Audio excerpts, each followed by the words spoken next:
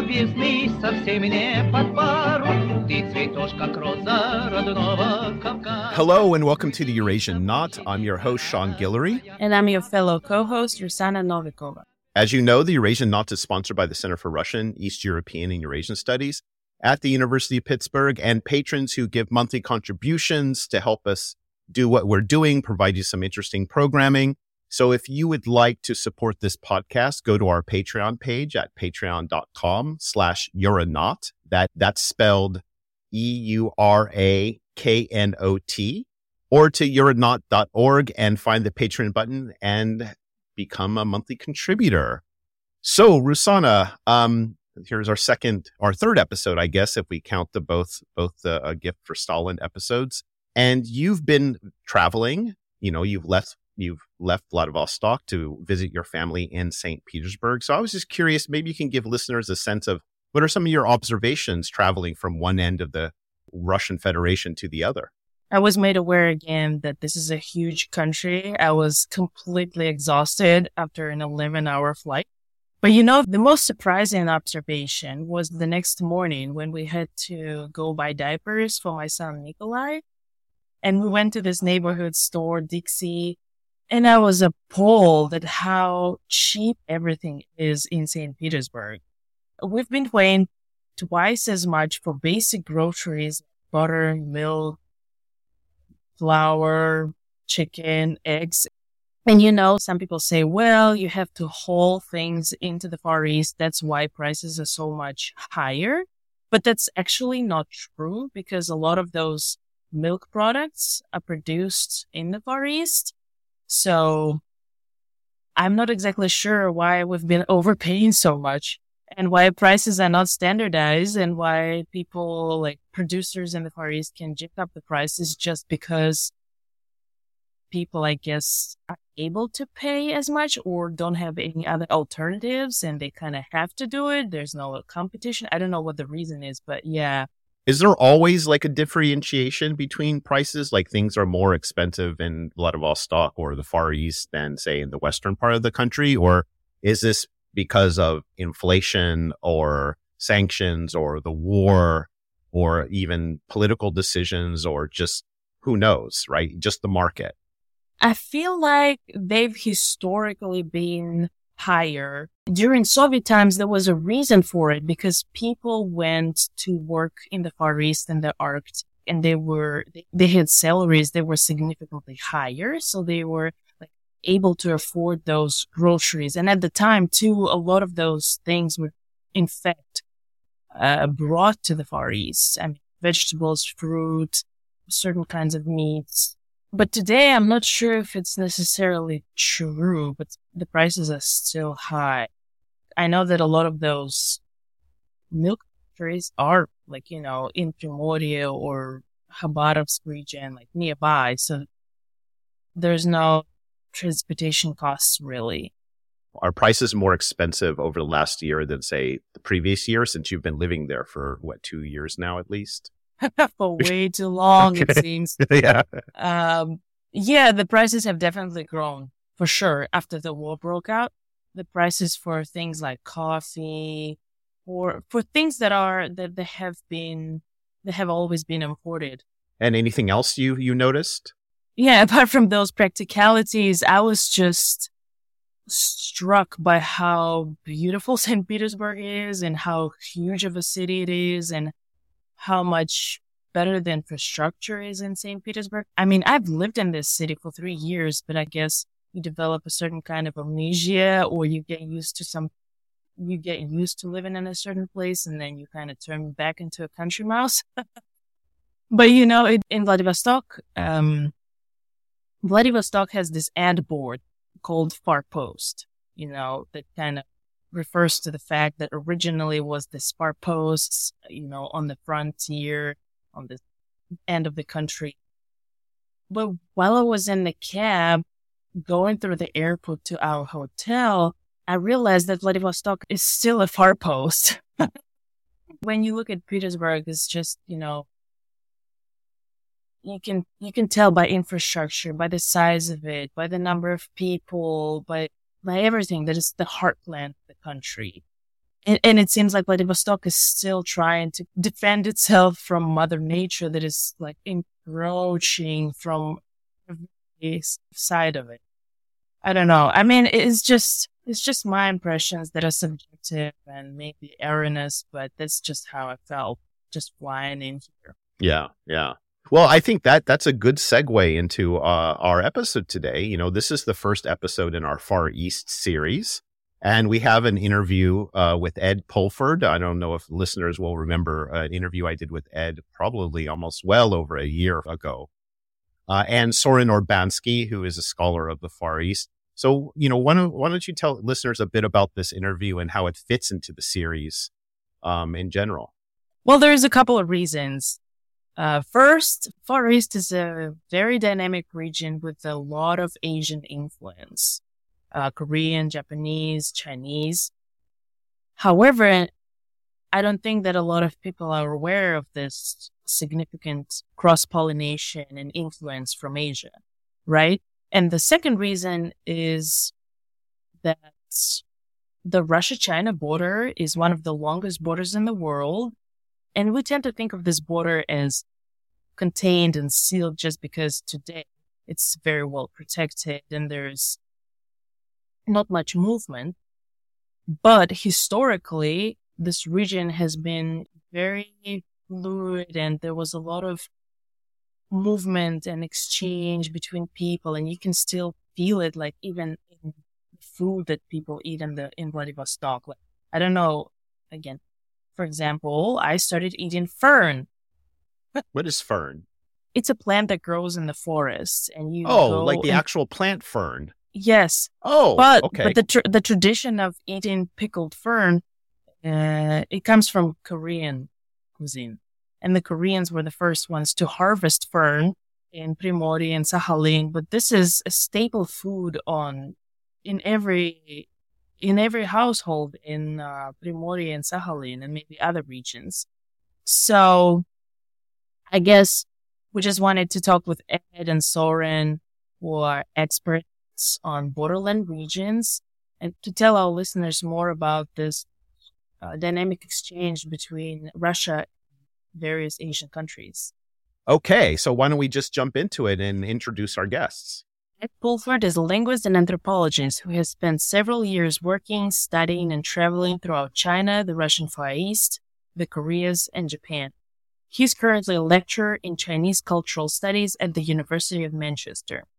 He's also a regular host on the podcast New Books in East Asian Studies.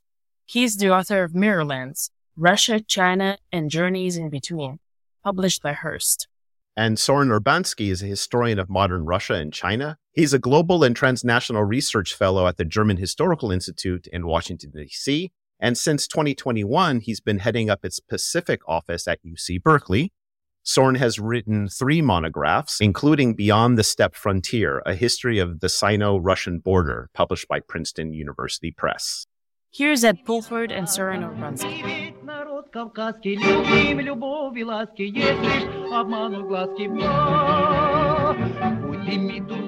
So, you've both worked extensively on Northeast Asia, specifically the borderlands of Russia and China. And for many people, including myself, this is an area that I don't know much about. In our studies, we don't really pay a lot of attention to the Far East. So how would you describe this region and its people to someone who knows very little about it? And let's start with you, Soren.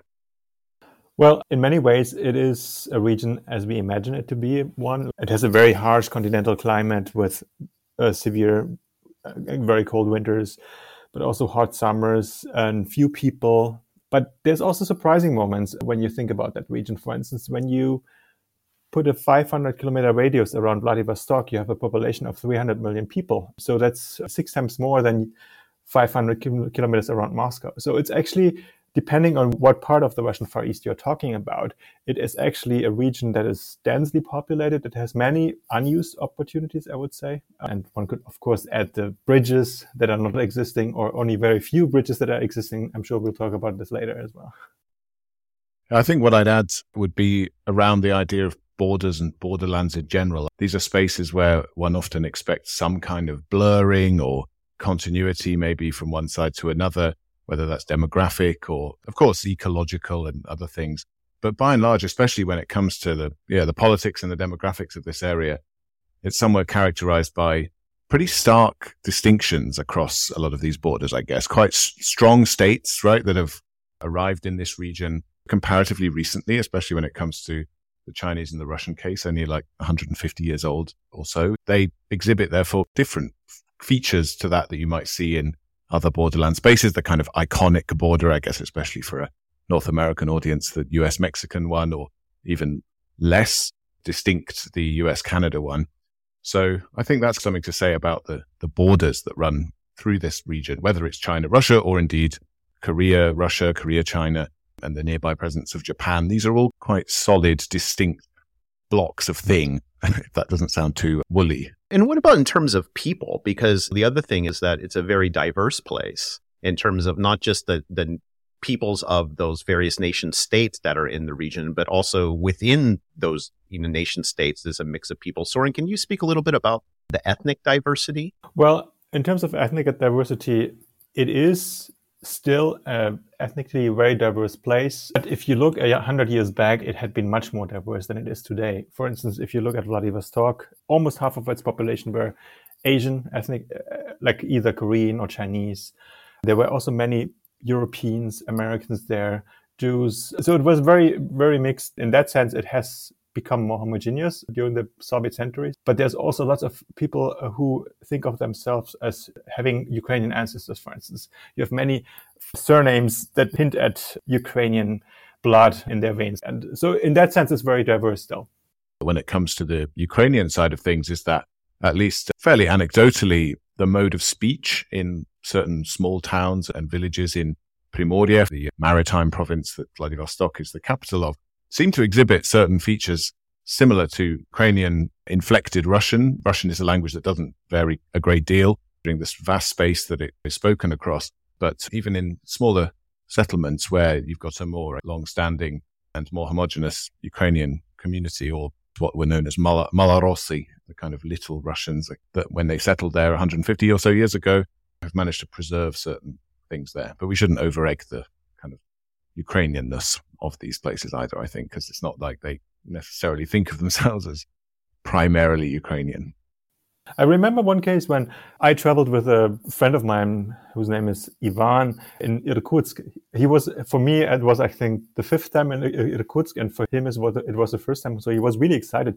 And he said he has to go to the Catholic Church because his great-grandfather used to go there. His great-grandfather was actually from Poland. And that's quite typical. You would have these biographies. I mean, his name and also his surname didn't indicate that he has any Polish blood, but you would find many of these cases where you can still see the ethnic mixing from pre-1917 Russian Empire.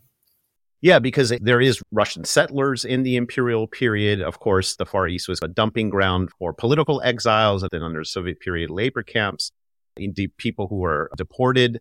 How much of that ethnic mixture also is a result of all of these other historical processes of kind of the state trying to populate the area? The Russian Far East, as we know it as of today, became part of Russia in the mid-19th century, in the 1850s to be more precise. But until the early 20th century, the state was there, but it was in many ways non-existent. For instance, the Russian customs border ran across or along Lake Baikal. So everything east of Lake Baikal was actually out like Porto Franco, so not part of the Russian customs zone. So it was a free trade territory. The reason was that the state was too weak to actually monitor this border economically. And this is also reflected in the way it has been populated. What is most striking is that a party of maybe 10 to 20,000 Cossacks took this region from the Chinese. So there was a very limited number of soldiers occupying this region.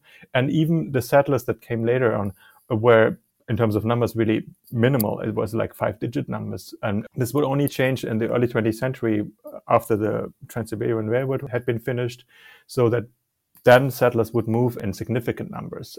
Actually, for the construction of the railroad, the most common way of transit was with the Russian fleet from Odessa all the way to the Suez Canal and then around India and the Strait of Malacca to Vladivostok. So it was very detached from the Russian heartland. This also explains the demographic development in pre-Soviet times.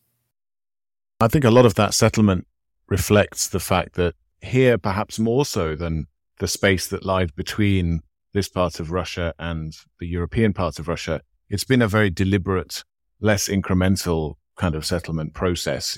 Some similar processes of indigenous dispossession and ecological damage have occurred, but arguably maybe even in more intense forms in some cases, just because this was proceeding at a point from the mid-19th century onwards when the sort of technological capacity of settler colonialism, of empire, was greater than in the 16th, 17th and 18th centuries when Siberia, the middle part, was being settled a great deal. But also it was something where, exactly as Zoran mentioned, the constituencies that arrived here were often coming from the furthest westernmost part of the empire. So a very deliberate looping all the way round. I was making the case that this was pre-Soviet settlement patterns. But if you look at Soviet history, then you can see that also during these state-sponsored settlement campaigns. One great example is Komsomolsk-on-Amur, a city that was founded in the 1930s. Many people also came from the western borderlands of the Soviet Union. Or then, after World War II, most new settlers came from the very western border regions of the Soviet Union because these were completely destructed. And the only place they could go to was actually the Russian Far East. And they were supported in a sense that they got free tickets and maybe some subsidies. So this policy of taking people from the westernmost regions to the very Far East continued in Soviet times. What does this say about the identity? Because we do often hear about how the Far East has a very regional identity that's somewhat separated from what we might associate with the core of, say, Russia. And as you said, Soren, historically, the state has been pretty weak and it's very far. So is this the case that there is an identifiable or even self-proclaimed regional identity there? Or is this kind of overblown in your estimation? Yeah, I think one does observe certain issues over which there's a degree of cohesion. If we're talking about the Slavic population who form the majority of this region, there's a skepticism of the center, a certain cynicism about what the powers that be are doing. I wouldn't care to measure or speculate exactly whether that's higher in degree than one would hear around a kitchen table in any number of other Russian locations. But certainly I think there's something that, especially in more recent times, has emerged as a awareness of geographical location, which maybe wasn't such a factor in earlier decades, and certain pride in having a familiarity with interesting and obviously in recent decades very successful Asian countries. But nevertheless, people very happily embrace the idea of being European. To what extent that might have shifted in literally the last 14, 15 months, I don't know. But certainly when it comes to self-comparisons with Koreans, Chinese or Japanese people, this term repeatedly would be something that people would say in opposition to people from China, despite coming from somewhere that is east of all of China, right? Vladivostok lies further east than any point in China. That kind of cultural identity is still there, which again pulls people all the way back to the continent at the other end of the Eurasian landmass. And the other thing I'd add, I guess, is that what Zoran just mentioned about these Soviet-subsidized settlement programs during the mid to late part of the 20th century, there were salary boosts and various benefits for encouraging people to move to this still, at that time, very depopulated part of the Soviet space. That has reversed in very rapid terms in the decades since the 1990s, such that 23% of the population of the Russian Far East has left in the time between then and now. And it's interesting that that departure has been the response to the drying up of subsidies, the lack of central support or subsidy. The response has not been a coalescence around a political sense of deprivation or a kind of, we are here and we want to remain here and we'd feel abandoned and abused and we want to set up something separate. Actually, in many cases, the response has evidently been, we're out of here. We don't see any future here for ourselves. So I think the lack of bedding down of a local political identity in opposition to the misfortune that many people have suffered in the last 30 years is also a significant reflection of maybe the limits in some respects of that local identity.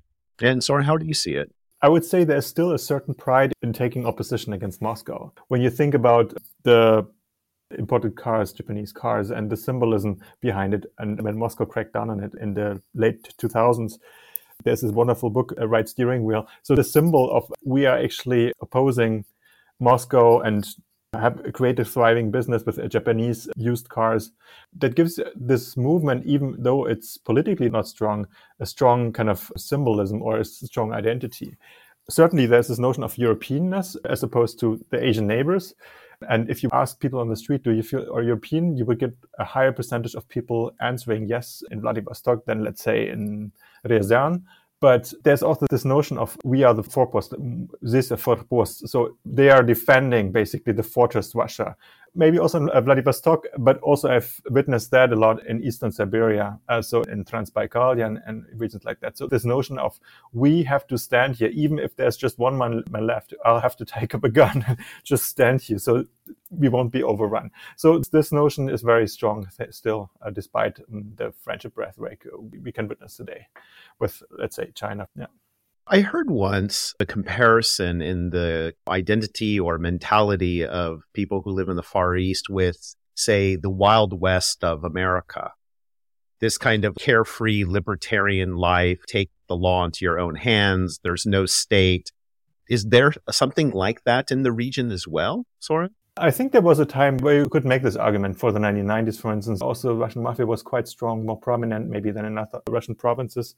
But I would say at present, I don't see it that much. I would say that the state returned and is probably even more present than in other parts of the Russian Federation nowadays, and deliberately cracking down on any such movements, and also investing quite significantly in making the case that this is Russia, this is part of our culture. I mean, just think about the branch of the Mariinsky Theater in Vladivostok, and they're building a new museum now, and those bridges. So there's quite a significant investment also in symbolic markers in the urban landscape to make the case this is Russia and this will stay Russia.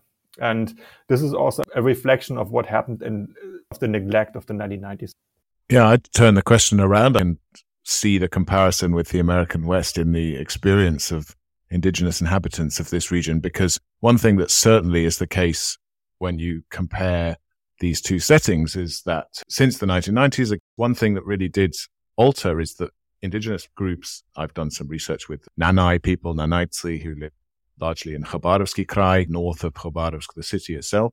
And their experience of that period was moving out of a space where their ethnic literacy was defined largely by the diktats of a Soviet paradigm for understanding ethnicity and ethnic and national identity and so on, to one where they were suddenly involved in lots of conversations that exactly did encourage them to think about these connections between other settler colonial processes and what they might have in common with, say, Native Americans or Maori or any number of other First Nations groups across the world. So I think looked at from a perspective there, it's actually been a real conversation that has flourished over the last 30 years to try to understand the place of those peoples in dialogue with other largely European-centered empires across time. So that's one parallel relevant to make, even if, as exactly as Soren says, the state is at least symbolically very present. And what has been the experience with the state coming in? And I'm assuming it's coming in heavily because of the natural resources in the Far East that they want to tap for the most part, and maybe plug into the East Asian economic sphere. But for indigenous peoples, what has been their general experience after the 1990s, say in the 2000s? Well, largely dissatisfactory. Certainly, exactly as we've mentioned, the performance of statehood is there very powerfully. I think exactly what Soren mentioned about being the outpost of the frontier in the sense of a defensive frontier line, fed through in a large degree, I think, from the fact that during the Soviet period, there was a strong military presence as well, a defensive presence against China in particular. So that kind of martial heritage very recently, I think, has contributed to that atmosphere.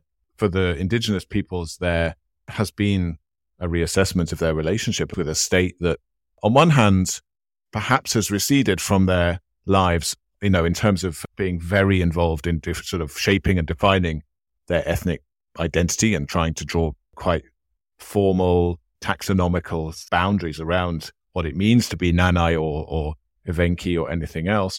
On the other hand, because of decades of experience of interacting with the state through that system, the disappearance of the state has really meant that people's ability to speak as indigenous people vis-a-vis the state has become a lot more complicated. In 2007, Russian state removed the nationality category from identification documents, which has meant that proving that you belong to an indigenous group is much harder and much more difficult, therefore, to access the benefits that the state continues to offer people living in indigenous areas. Now, it should be said that those are not especially generous, and the experience of indigenous peoples is largely still one of lack of access to and lack of ownership over traditional fishing grounds or hunting grounds or any kind of domain that may once have been largely within their sphere. There's no reservation system. Mm-hmm. I don't know if that's a model necessarily, but there are no very casinos. few.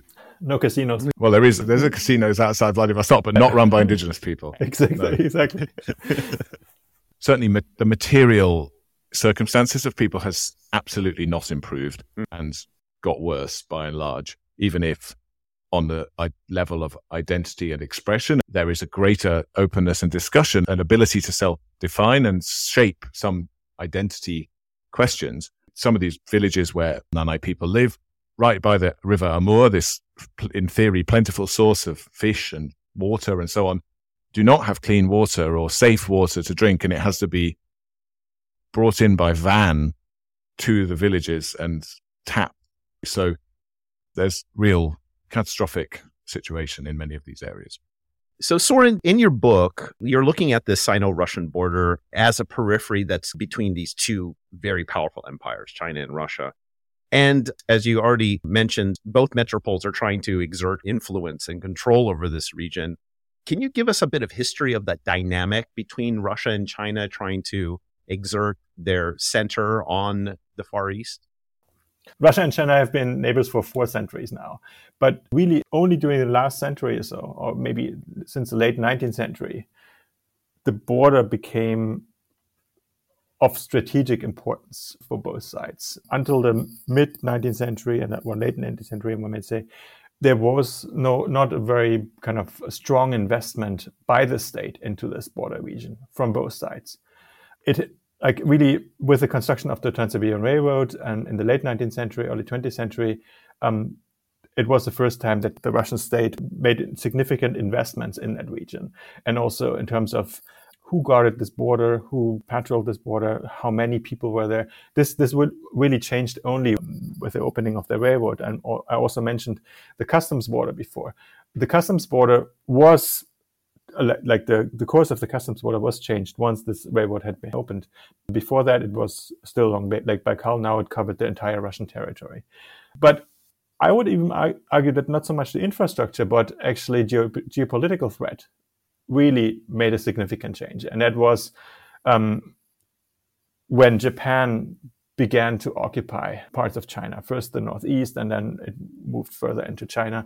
But really with the early 1930s, that the Soviet Union feared Japan potentially attacking the Soviet Union at some point. And we had those attacks in the late 1930s on the Mongolian border or Lake Khasan in the Russian Far East. So there was this, one may call it, war scare. And to give some numbers, I mean, by the late 1930s, I think the Soviet Union had about 700,000 to 800,000 troops in the Russian Far East, and the Japanese had about the same number of soldiers in Manchuria or in northeast China. So there was really this fear that Japan would attack, and it was during this time when actually the Soviet Union for the first time was really able to not completely, but significantly control movement across this border. So it was during this time that actually there were enough people on the ground to put an end to uncontrolled border movement. It was perceived very normal as normal way of life by locals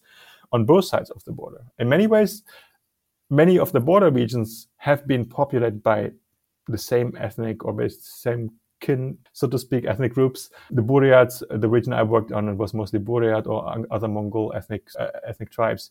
But with the soldiers moving in or the troops moving in, also other people came to this border. And it was during that time, at least on the Soviet side, that the border became increasingly demographically dominated by Slavic people, mostly Russians, but also Ukrainians. And then there's a similar process that you can observe on the Chinese side, though it was slightly later. That is mostly during the People's Republic of China, when there were intense campaigns to populate this border area. And now I would say all those indigenous people that used to live there are ethnic minorities, but that was not always the case. And even the Russians who lived there, that moved there maybe in the 19th century or even before, their loyalty to the state was always ambiguous in many ways. But I wouldn't go as far as saying that the state has always been strong there. Even afterwards, even after World War II, the military presence was reduced in the 1950s and reinforced in the 1960s. But that doesn't mean that the state was very strong.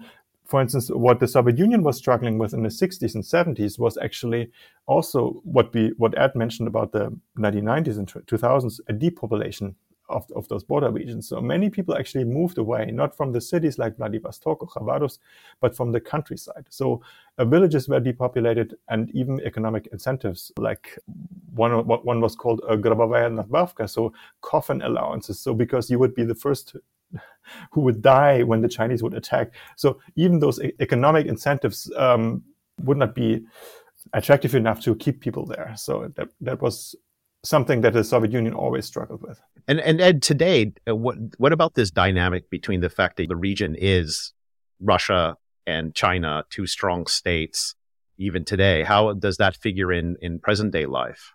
I think a key thing to add here too, and since we've just referred back to the depopulation question and this massive decline in the population of the Russian Far East over the last 30 years, well, Northeast China too is depopulating, not so quickly and from a much higher base in terms of overall numbers.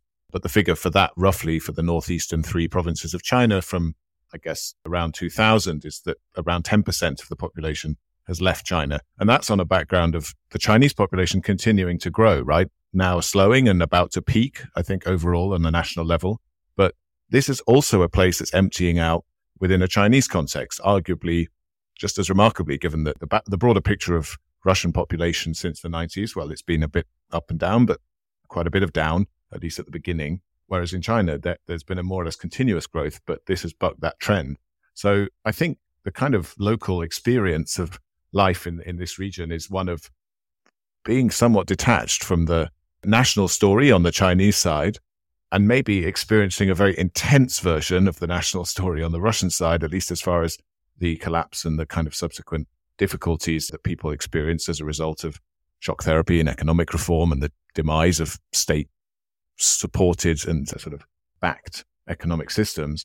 So I think the way people live the state story is something that's very interesting to delve into on both sides of this border, because exactly as Zoran also just mentioned, it does buck some trends as far as your kind of broad understandings of them are concerned, or indeed it offers indications of a even more intensified version of what is going on nationally. I think the other thing to say is that from the perspective of the central states, it's true that there's been, maybe Zoran could speak to the consistency of this longue durée process of maybe fortification and increasing consolidation and assertion of state presence at the borders.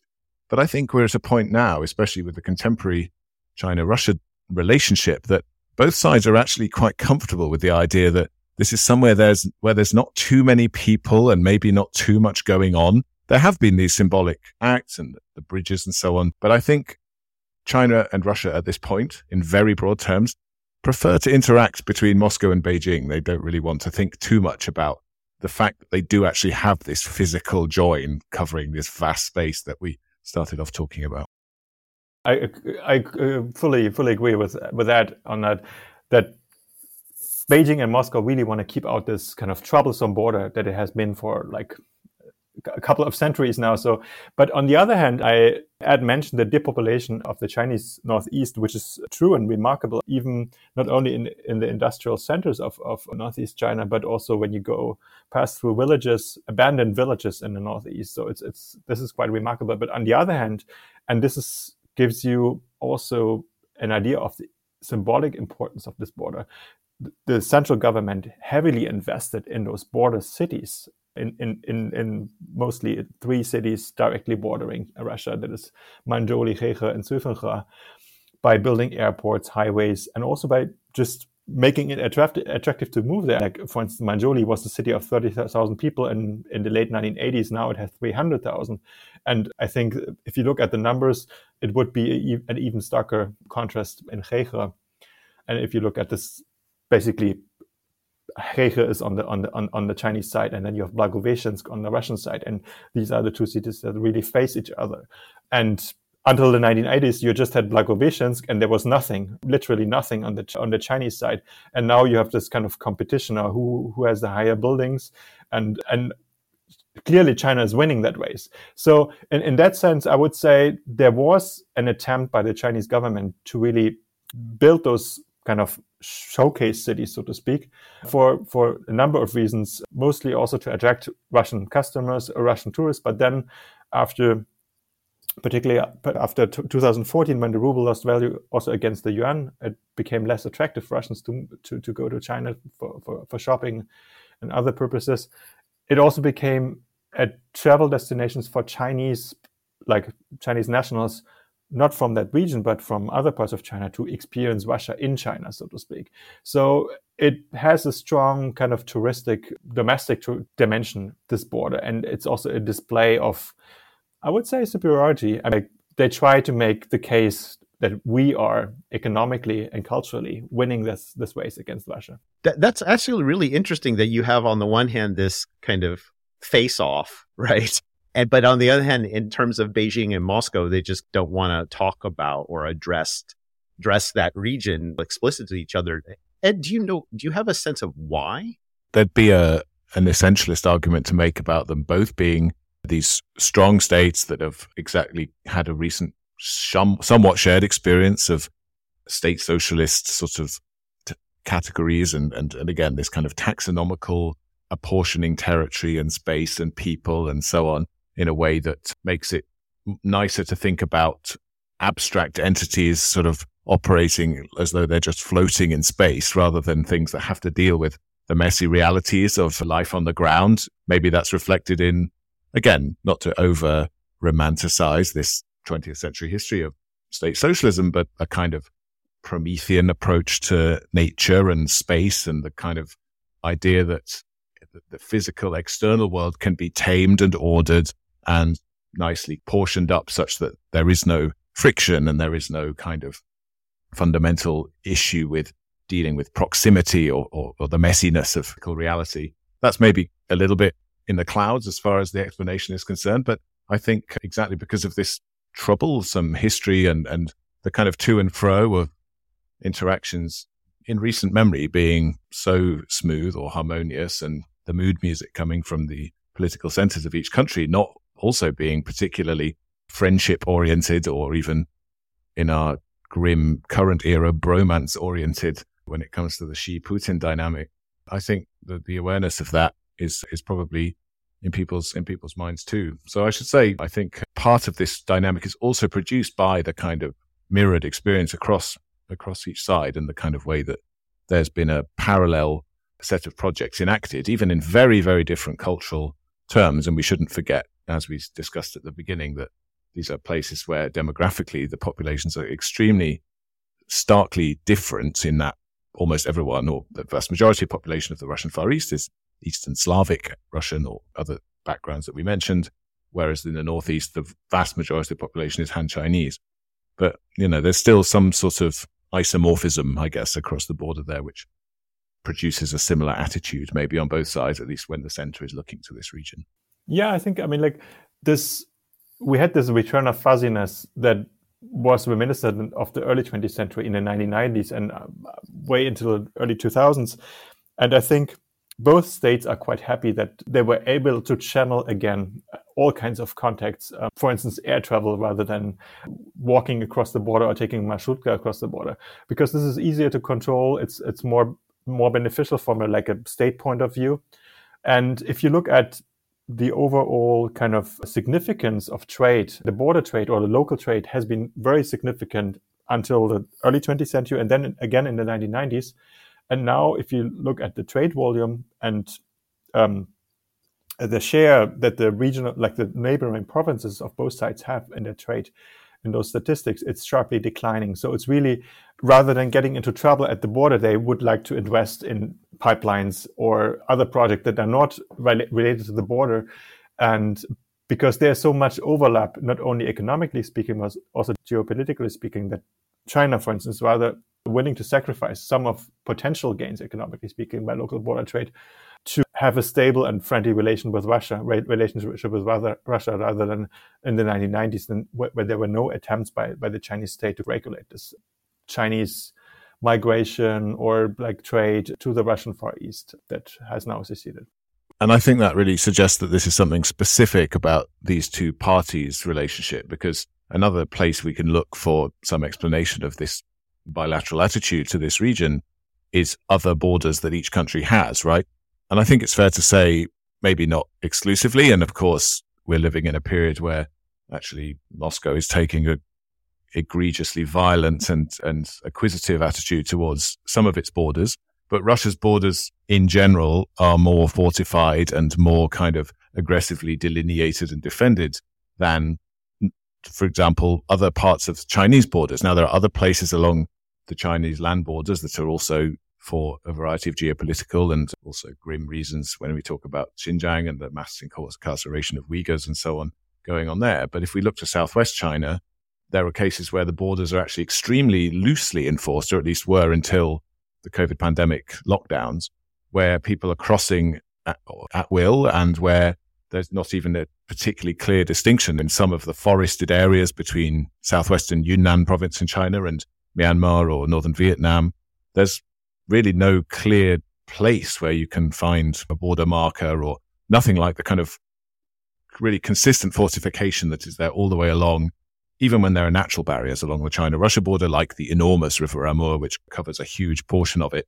There's still a significant presence of military and outposts on that place. So I think it says something specific about, exactly as Oren mentioned, the kind of desire of both sides to keep this relationship well managed, and for both sides recognizing different stakes in this kind of keeping this thing fairly peaceful or strategically important. And you don't want any mess that comes with dealing with real people in real places. And what about South Korea, North Korea, and Japan in this relationship between Russia and China over the Far East? How do they figure in there? If either of you could speak to that. Well, I did my PhD research and have been working on a new book about this exact little nexus where China, Russia, and North Korea all join one another. So I can at least speak partly about the kind of Korean dimension, because the one border town that Zoran didn't mention earlier that is part of this kind of arc of locations along the China-Russia border on the Chinese side is another location, Hunchun, which actually falls within a Korean autonomous region of northeast China. So we're again talking about some of the demographics and the distribution of people. There's a significant number of Koreans on the Russian side, many of whom actually were deported in the 1930s from this region under Stalin, and many of whom died, tens of thousands, I think, died in this process overall, deported to Central Asia, but have since the 90s, in many cases, returned, or maybe not in vast numbers, but some thousands of people are now living back in part of southern Primoria, adjacent to China. The intervening generations have meant that many of them now do not speak any Korean and are largely only Russian speaking. But there's been an interesting process also since the 90s of cross-border reconnection and even the creation of sort of fictive relations with Koreans in that northeastern part of China too. So former Soviet Koreans, a group known as Koryo-Saram in Korean, or also in Russian referred to as Koryo-Saram, meaning Korean people or Koryo people, have crossed into that northeastern part of China, along with lots and lots of other Russian citizens who've come during that period, and found Chinese Koreans there, who've not been deracinated in the same way, and many of whom actually have preserved Korean language and culture, having lived in more concentrated communities for a lot longer. But they actually do form a sort of aggregating population across this border, and certain trade networks and kinds of dynamics have evolved by virtue of that connection, a sort of ethnic connection that doesn't stem from necessarily a great deal of organic link. The kind of violence of that 20th century experience means that people's actual ability to trace, relatives and ancestry has become very, very difficult in many of these cases. But Koreans from both China and Russia, neither of them a Korea. And there's also 2 Koreas, of course, to choose from if you're looking for places where Koreans live. But there's almost a sort of outside Koreanness conversation that's been part of their interaction too. And I would say that actually speaking to both groups at this point, neither really has any particularly strong interest in North Korea, despite actually precisely because of the experience of state socialist extremes that has been a big part of their lives over the last few decades. But South Korea has also been a huge part of that post-90s story, also for both groups, because the South Korean state offers preferential visa application processes and long-term stay options for what the South Korean state defines as jewe dongpo, like co-ethnic people abroad, basically outside Korea. So there are options there for both Chinese Koreans and former Soviet Koreans to spend time in Korea, and many have done so, and many do now. Actually, we've just got to a point where when it comes to the Chinese side of the border, there are now more Chinese Koreans in South Korea as of the beginning of last year than there are in the Korean autonomous part of China. So around 700,000 in each place, but a few more in South Korea. So that kind of region, curiously enough, retains a kind of demographic unity despite lots of these dividing processes that have occurred. Well, one could even make the case that in the Russian case, the Korean ethnic minority consists actually of at least 2 groups. One that Ed just mentioned, deported under Stalin in the 1930s, mostly to Central Asia, and then parts of this group returned to the Russian Far East.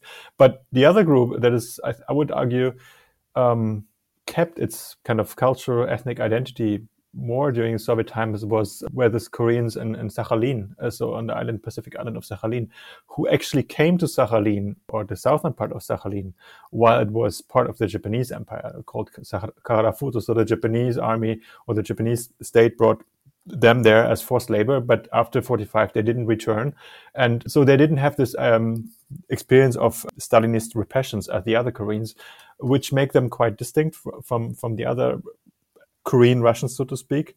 I think these things illustrate the kind of patchiness of these regional cooperations, because there's nothing similar or even really thinkable between Russia and Japan.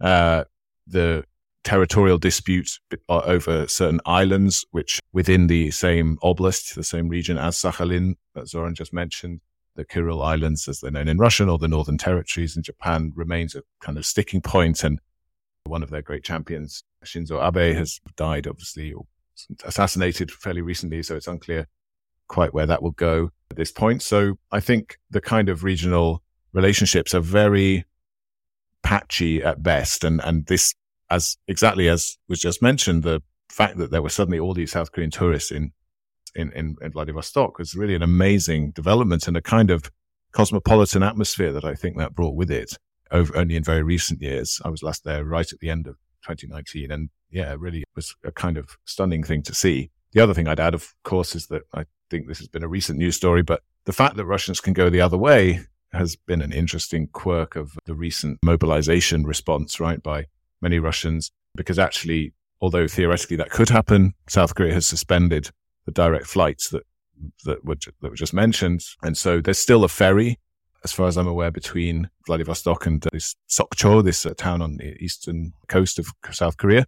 But I think access to Korea for younger Russians male Russians wanting to avoid the draft has not really been quite, not been a destination in the same way that Central Asian republics or other states have. That was Ed Pulford and Soren Urbanski. Ed Pulford is a linguist and anthropologist who has spent several years working, studying, and traveling throughout China, the Russian Far East, the Koreas, and Japan. He is currently a lecturer in Chinese cultural studies at the University of Manchester. He is also a regular host on the podcast New Books in East Asian Studies. He is the author of Mirrorlands, Russia, China, and Journeys in Between, published by Hearst. And Soren Urbanski is a historian of modern Russia and China. He's a global and transnational history fellow at the German Historical Institute in Washington, D.C. And since 2021, he's headed up its Pacific office at UC Berkeley. Soren has published 3 books, including Beyond the Steppe Frontier, A History of the Sino-Russian Border, published by Princeton University Press. I'm your host, Sean Guillory. And I'm your fellow co-host, Rusana Novikova. And as you know, the Eurasian Knot is sponsored by the Center for Russian, East European, and Eurasian Studies at the University of Pittsburgh and listeners like you. The Eurasian Knot is new. This is our 3rd episode, so we'd like to hear what you think of it so far and our interviews. So, tag us on social media, send us a message. We'd also love to have your support. The Eurasian Knot is Let me try that again. As always, we'd love to have your support. The Eurasian Knot is a nonprofit educational endeavor, and it relies on the support of listeners and other institutions to keep it free and free of advertisements. So please help us keep it that way. So go to euraknot.org and find that Patreon button and become a monthly contributor. Until next time, bye. Народ кавказский, любим любовь и ласки, есть лишь обманут гладкий Бог. Будильник дурной ходит и точит кинжалы, а потом ее трясем, чтоб не убежала.